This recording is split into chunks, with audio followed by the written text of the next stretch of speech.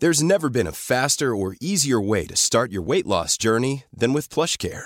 PlushCare accepts most insurance plans and gives you online access to board-certified physicians who can prescribe FDA-approved weight loss medications like Wegovy and Zepbound for those who qualify. Take charge of your health and speak with a board-certified physician about a weight loss plan that's right for you. Get started today at plushcare.com/weight-loss. That's plushcare.com/weight-loss. plushcare.com/weight-loss. Hey, it's Ryan Reynolds, and I'm here with Keith, co-star of my upcoming film, If, only in theaters May 17th. Do you want to tell people the big news? All right, I'll do it. Sign up now and you'll get unlimited for $15 a month and 6 months of Paramount Plus Essential Plan on us. MintMobile.com/switch. Upfront payment of $45 equivalent to $15 per month. Unlimited over 40 gigabytes per month. Face lower speeds. Videos at 480p. Active Mint customers by 531.24 get 6 months of Paramount Plus Essential Plan. Auto renews after 6 months. Offer ends May 31st, 2024. Separate Paramount Plus registration required. Terms and conditions apply if rated PG. Mom deserves the best, and there's no better place to shop for Mother's Day than Whole Foods Market. They're your destination for unbeatable savings. From premium gifts to show-stopping flowers and irresistible desserts. Start by saving 33% with Prime on all body care and candles. Then get a 15-stem bunch of tulips for just $9.99 each with Prime. Round out Mom's menu with festive rosé, irresistible berry chantilly cake, and more special treats. Come celebrate Mother's Day at Whole Foods Market. You're listening to the Cersei Podcast Network. I'm Joshua Gibbs, and this is Proverbial, the podcast where we explore the wisdom of the ages as it comes to us in Proverbs, by which I mean wise sayings a man may live by if he's not so arrogant as to think himself special. Episode 24, The Little Differences. Today's proverb comes from Leo Tolstoy. I'll read it twice. All happy families are alike. Each unhappy family is unhappy in its own way. Once more. All happy families are alike. Each unhappy family is unhappy in its own way. Like many proverbs, this is a proverb about proverbial wisdom itself. All happy families are alike, which is to say, all happy families have something in common, or all happy families are common. Each unhappy family is unhappy in its own way. And to say in its own way is to say special.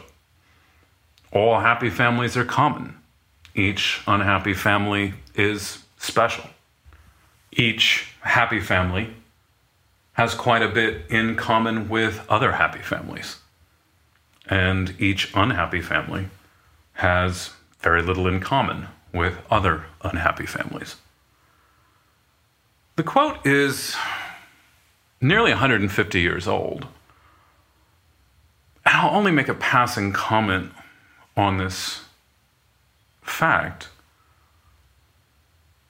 Happy families are like happy families of their own era, because what is common in its own time. But I would suggest that happy families are also like happy families of previous eras, that a happy family shares something in common with happy families throughout all time, and that what could make a family happy 200 years ago, 500 years ago, can also make a family happy today. Now, for the family that's unhappy, for the family that's special, I'd like to suggest that there's two kinds of unhappy families. Or if we're going to say that each unhappy family is unhappy in its own way, there are two significant points of divergence in unhappiness. And one of those kinds of unhappiness is an unhappiness that the family is aware of. And the other kind of unhappiness is an unhappiness where there's plausible deniability. So when I think of an unhappy family that knows it, I think of a family like the Flight family from Brideshead Revisited. novels from the 18th and 19th century are often well stocked with aristocratic families that are absolutely miserable and everyone knows it. And there's some kind of Cold War that goes on between the members of the family constantly, and there are sides drawn. And people go to war with one another in subtle, manipulative, emotional ways, and it's a race to get to the patriarch's will. If you saw Knives Out in the theater recently, that would be another example of an unhappy family that knew it was unhappy. Of course, that might be a great example or a great proof of this quote. The unhappiness of the extended family in the film Knives Out is bizarre. They are unhappy in a highly distinct and unusual sort of way. Not only are they at war over a patriarch's money, but all the little teams and crews within the family that conspire together and then backstab one another. It's a kind of awful sort of intrigue that goes on within the family. But the Flight family, say, from Brideshead Revisited, they're miserable and they know it. And there's no pretense that the Flight family is what a good family is supposed to look like. The whole family is a bit cynical about themselves. They're even cynical about families, especially because their family, as an aristocratic family, was held up to the public as an example of what a family ought to be. And having failed, they simply became very cynical about the value of the family, the meaning of the family.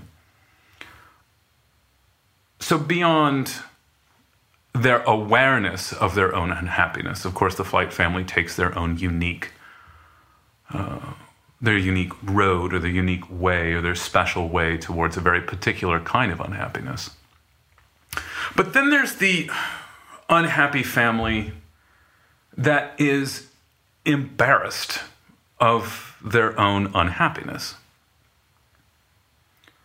And it's odd when a family knows what it ought to be, but is incapable of achieving it. Or when a family knows what it ought to be, but is unwilling to pursue this thing that it ought to be. So I think that most people are probably, liberal, conservative, progressive, traditionalist, a lot of people would admit that a good family is one that's characterized by love and safety, where the parents serve the children, have authority over the children, and guide the children into the autonomy that characterizes late adolescence, and they let their children go when they ought to. And maybe liberals and conservatives would both agree on that. Among conservatives or among Christians or traditionalists, you would probably find some agreement that mom and dad ought to be in charge, that everyone should get presents and little parties on their birthday, and that the family is a part of the life of a church, but also has a life of its own, and the life of the family serves the life of the church. Little accomplishments within the family are given an appropriate acknowledgement and celebration, and children feel as though their good works are honored by their parents and recognized by their parents. The parents discipline their children in a spirit of love, and train up their children to love God and to be capable of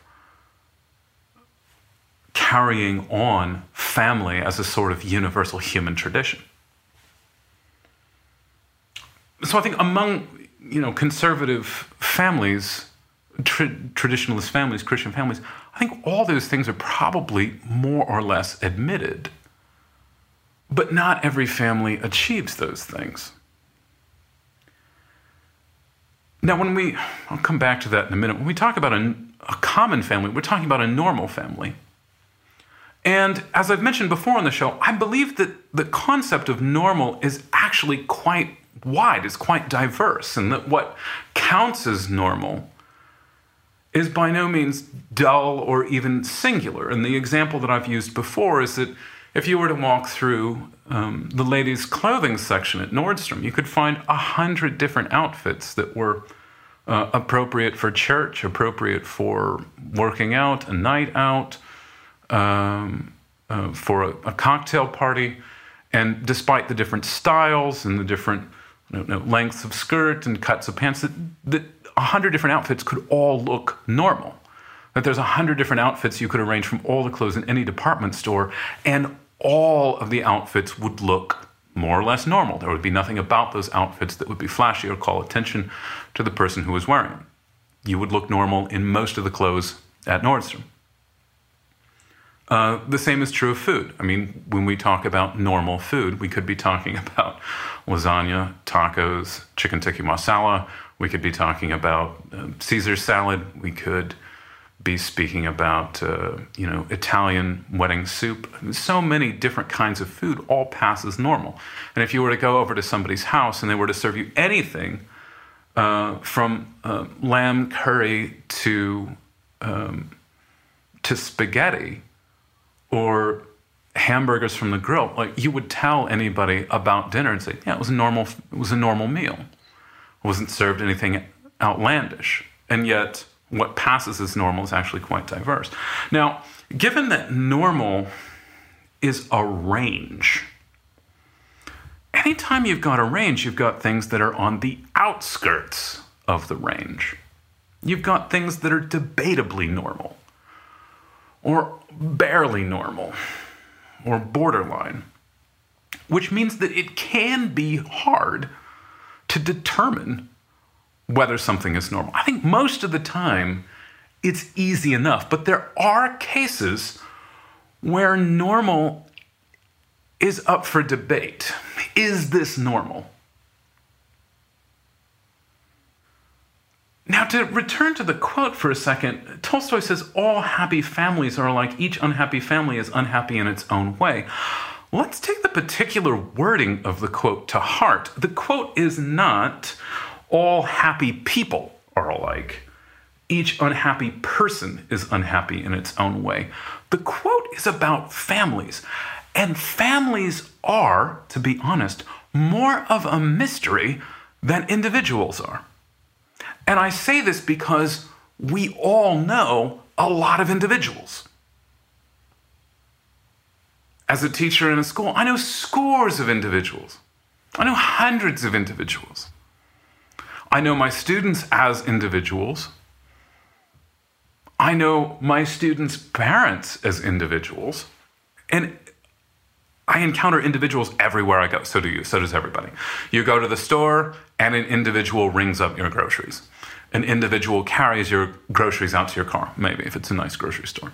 If you walk into an electronics store, an individual is going to help you find a stereo or find a printer. We all know individuals. The individual is a well-known thing, but families are not. We don't know families as well as we know individuals. Families are kind of a mystery, really, for most people. Like, take a guess for a moment. If you have to pause the show for a second, fine. My question is, with how many families have you had a meal in that family's home in the last 5 years? How often has your family or you as an individual gone into the home of another family and spent 2 or 3 hours there, observing the decor, observing everyone at their ease, seeing the way they set their table, seeing what kind of food they serve, what kind of wine, whether you get a tour of the home or not? How often have you done that? In the last 5 years, I'm going to ballpark it at a dozen homes I've been into to have a meal. That might be low. If it's off, it's probably low. It's no more than 20. It's between 12 and 20. That's actually quite a low number when compared with the number of individuals I know. So because we have this greater knowledge of individuals, we're better suited to declaring what's weird about an individual. But families are not like that. Families are more guarded, they're more secretive, they are closed off from us. The family doesn't just go everywhere, like individuals go everywhere. When you go shopping, you're just passing individual after individual after individual. And after you've gone grocery shopping, if some alien were to show up on planet Earth and spend an hour in a grocery store, after an hour, that alien being could tell you what normal dress looked like. They could tell you how normal people dress after just an hour. You walk around, you observe the color of people's hair, glasses, jewelry, the cut of their clothing. If an alien came to my town, Richmond, Virginia, and walked around a grocery store for an hour, and if there was someone, if there was a Muslim in the grocery store wearing a hijab, an alien would be able to say, this person is not dressed like everyone else. They would stand out. But that's because we know individuals. We have a great experience with individuals. But families are not like this. We're not entirely certain, or we're not as certain what a normal family is as we are certain what a normal individual is. Because a family is not 3 individuals. A family is not 4 individuals or 5 individuals. A family has its own life. It's its own thing. A family is far greater than the sum of its parts.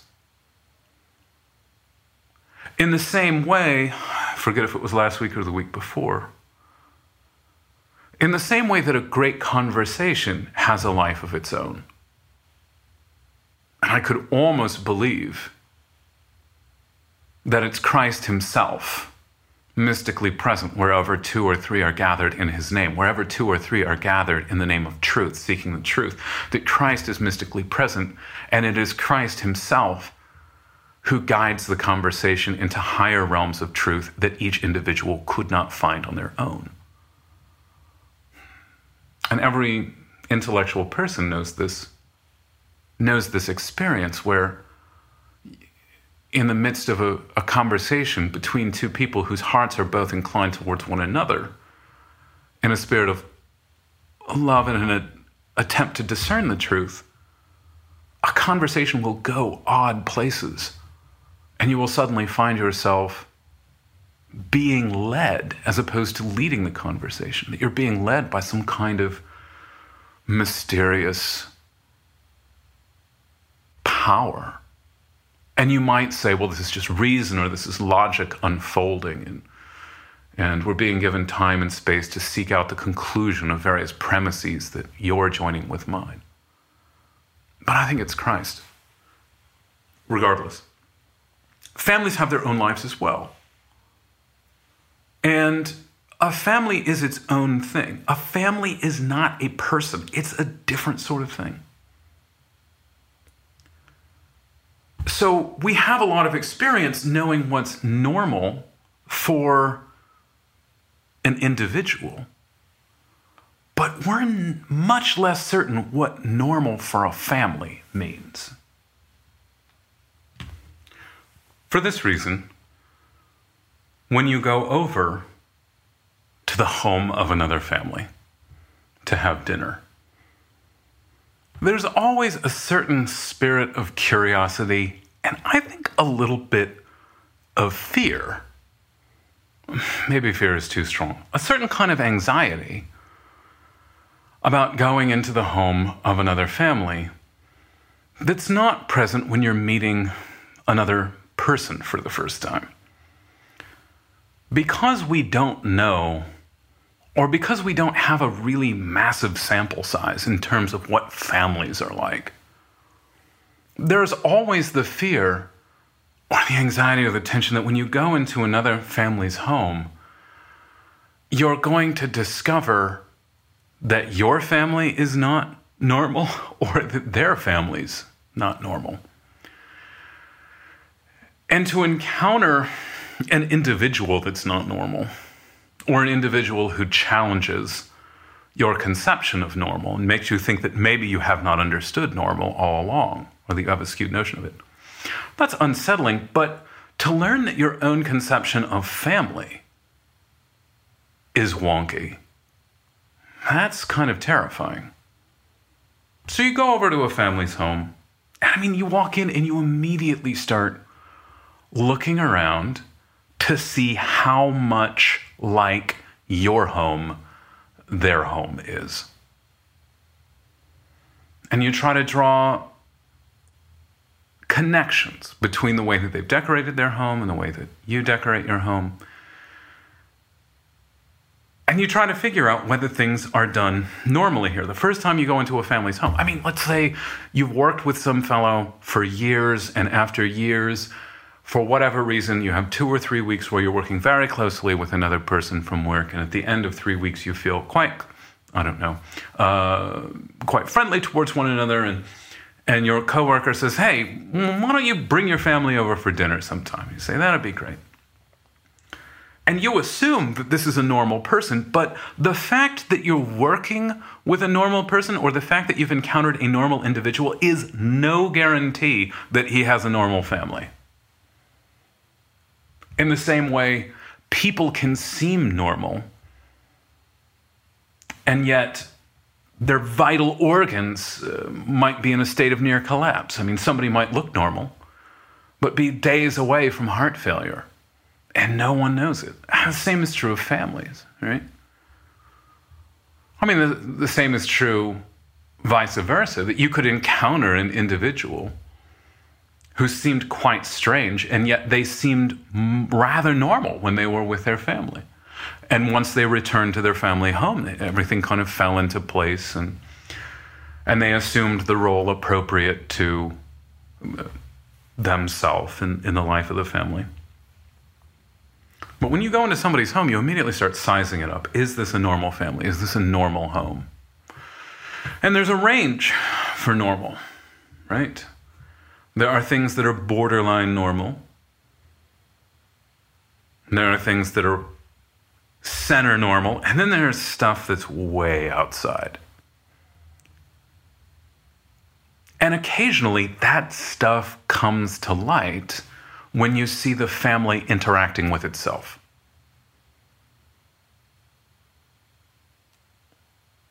For instance, you might go over to someone's house and find that one of their children wears the pants in the family. It's not mom, it's not dad, but some teenage boy who actually calls the shots. And at first, you have your suspicions that some teenage boy is just too powerful in this family, that the whole family dynamic centers around pleasing a child, a teenage child. And at first you think, maybe I'm just seeing things. Maybe this isn't actually as strange as it appears. And then as the evening goes on, you see everyone bend toward the will of this teenage boy. And eventually you begin to wonder, why? Do they know? Are they willing to admit that everything bends towards this boy?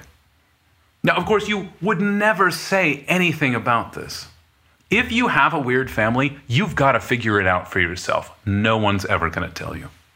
If you're a weird person, if you're a weird individual, a very good friend might someday clue you in as to why no one wants to go on a date with you. Someone might take you aside and say, look, if you want to get married, there are certain eccentricities about your personality that you're going to have to polish off. You are scaring women away with this weird thing you do. I know that's offensive. Someone had to tell you. I care about you. It's me. I'm telling you. Quit being such a weirdo. Quit bringing up Star Trek all the time. Jeez. Maybe it's something like that. If your family is weird, no one's going to tell you. You've got to figure it out on your own, because the family is too sacred a thing, and we don't have enough experience with families to say for certain your family is weird. Almost no one has this confidence. We've met thousands of individuals. And we know that normal people don't bring up Star Trek 48 times in the course of a conversation. And if somebody is 30 and single and keeps bringing up Star Trek, a good friend will take that person aside and say, shut up about Star Trek if you ever want to get married and have kids. But we don't know families enough. We're almost never confident enough in our knowledge of families to say, your family is weird. You've got something weird going on here. And we're often not willing to do that, I think, because we secretly know why families are weird. When families are weird, I think we know why. The weirdness that a family manifests, if a family is off kilter, if there's something askew about the dynamic of the family, if, for instance, I'm going to use this as my catch-all example, if a teenage boy runs the family, why is not a rhetorical question. There is a why. And the family knows that the teenage boy runs the show, but the teenage boy, the weirdness, the in its own wayness of the family actually keeps something even weirder under control. That's why the teenage boy runs things. Or if there's some weird thing about dad, like if dad has a close friend who's a woman and they go to the movies together sometimes, the family will always try to cover over the weirdness. Be like, what? Just good company. But they know it's weird. And the weirdness always covers over something even weirder. The reason why families do things in their own way, the reason why a family does something in its own way and becomes weird and becomes unhappy is because it holds back, it's the dam that holds back some greater weirdness. And if the weirdness were solved, other weirdness would come to light. Every weirdness in a family guards some great secret. And the reason why we don't pry into the weirdness of unhappy families is because they are guarding whatever mysteries they have for a reason. The weirdness that a family guards holds back a secret shame or embarrassment. And we don't want to get into that. Happy families are alike because they all follow a model. The model imposes guidelines, limits, restrictions, and imperatives on a family. A model suggests that a family can make you happy, but it can only make you so happy. It can fulfill you, but it can only fulfill you so far. A model suggests the family serves a purpose, but not every purpose. When an unhappy family will not admit its own unhappiness, it's often because they have a high regard for the family as a concept. And they know that in admitting they're unhappy, their failure is profound. To fail at family is not like failing in a career. It's not like failing in a sporting match or a game. It's a profound failure. Families that won't admit their own unhappiness often want too much of the family. And unhappiness compounds upon unhappiness because it cannot be confessed.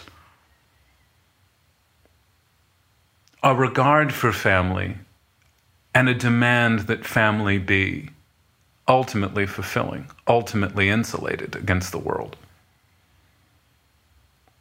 It's too much. And unhappiness will only compound over and over and over again.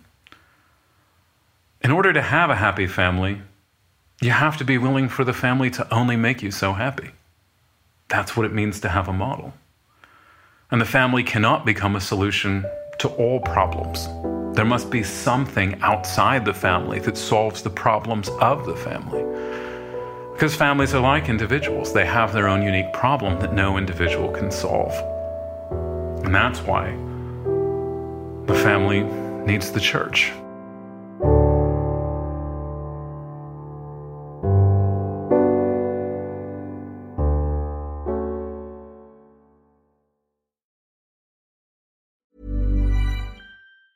Mom deserves the best, and there's no better place to shop for Mother's Day than Whole Foods Market. They're your destination for unbeatable savings, from premium gifts to show-stopping flowers and irresistible desserts. Start by saving 33% with Prime on all body care and candles. Then get a 15-stem bunch of tulips for just $9.99 each with Prime. Round out Mom's menu with festive rosé, irresistible berry chantilly cake, and more special treats. Come celebrate Mother's Day at Whole Foods Market.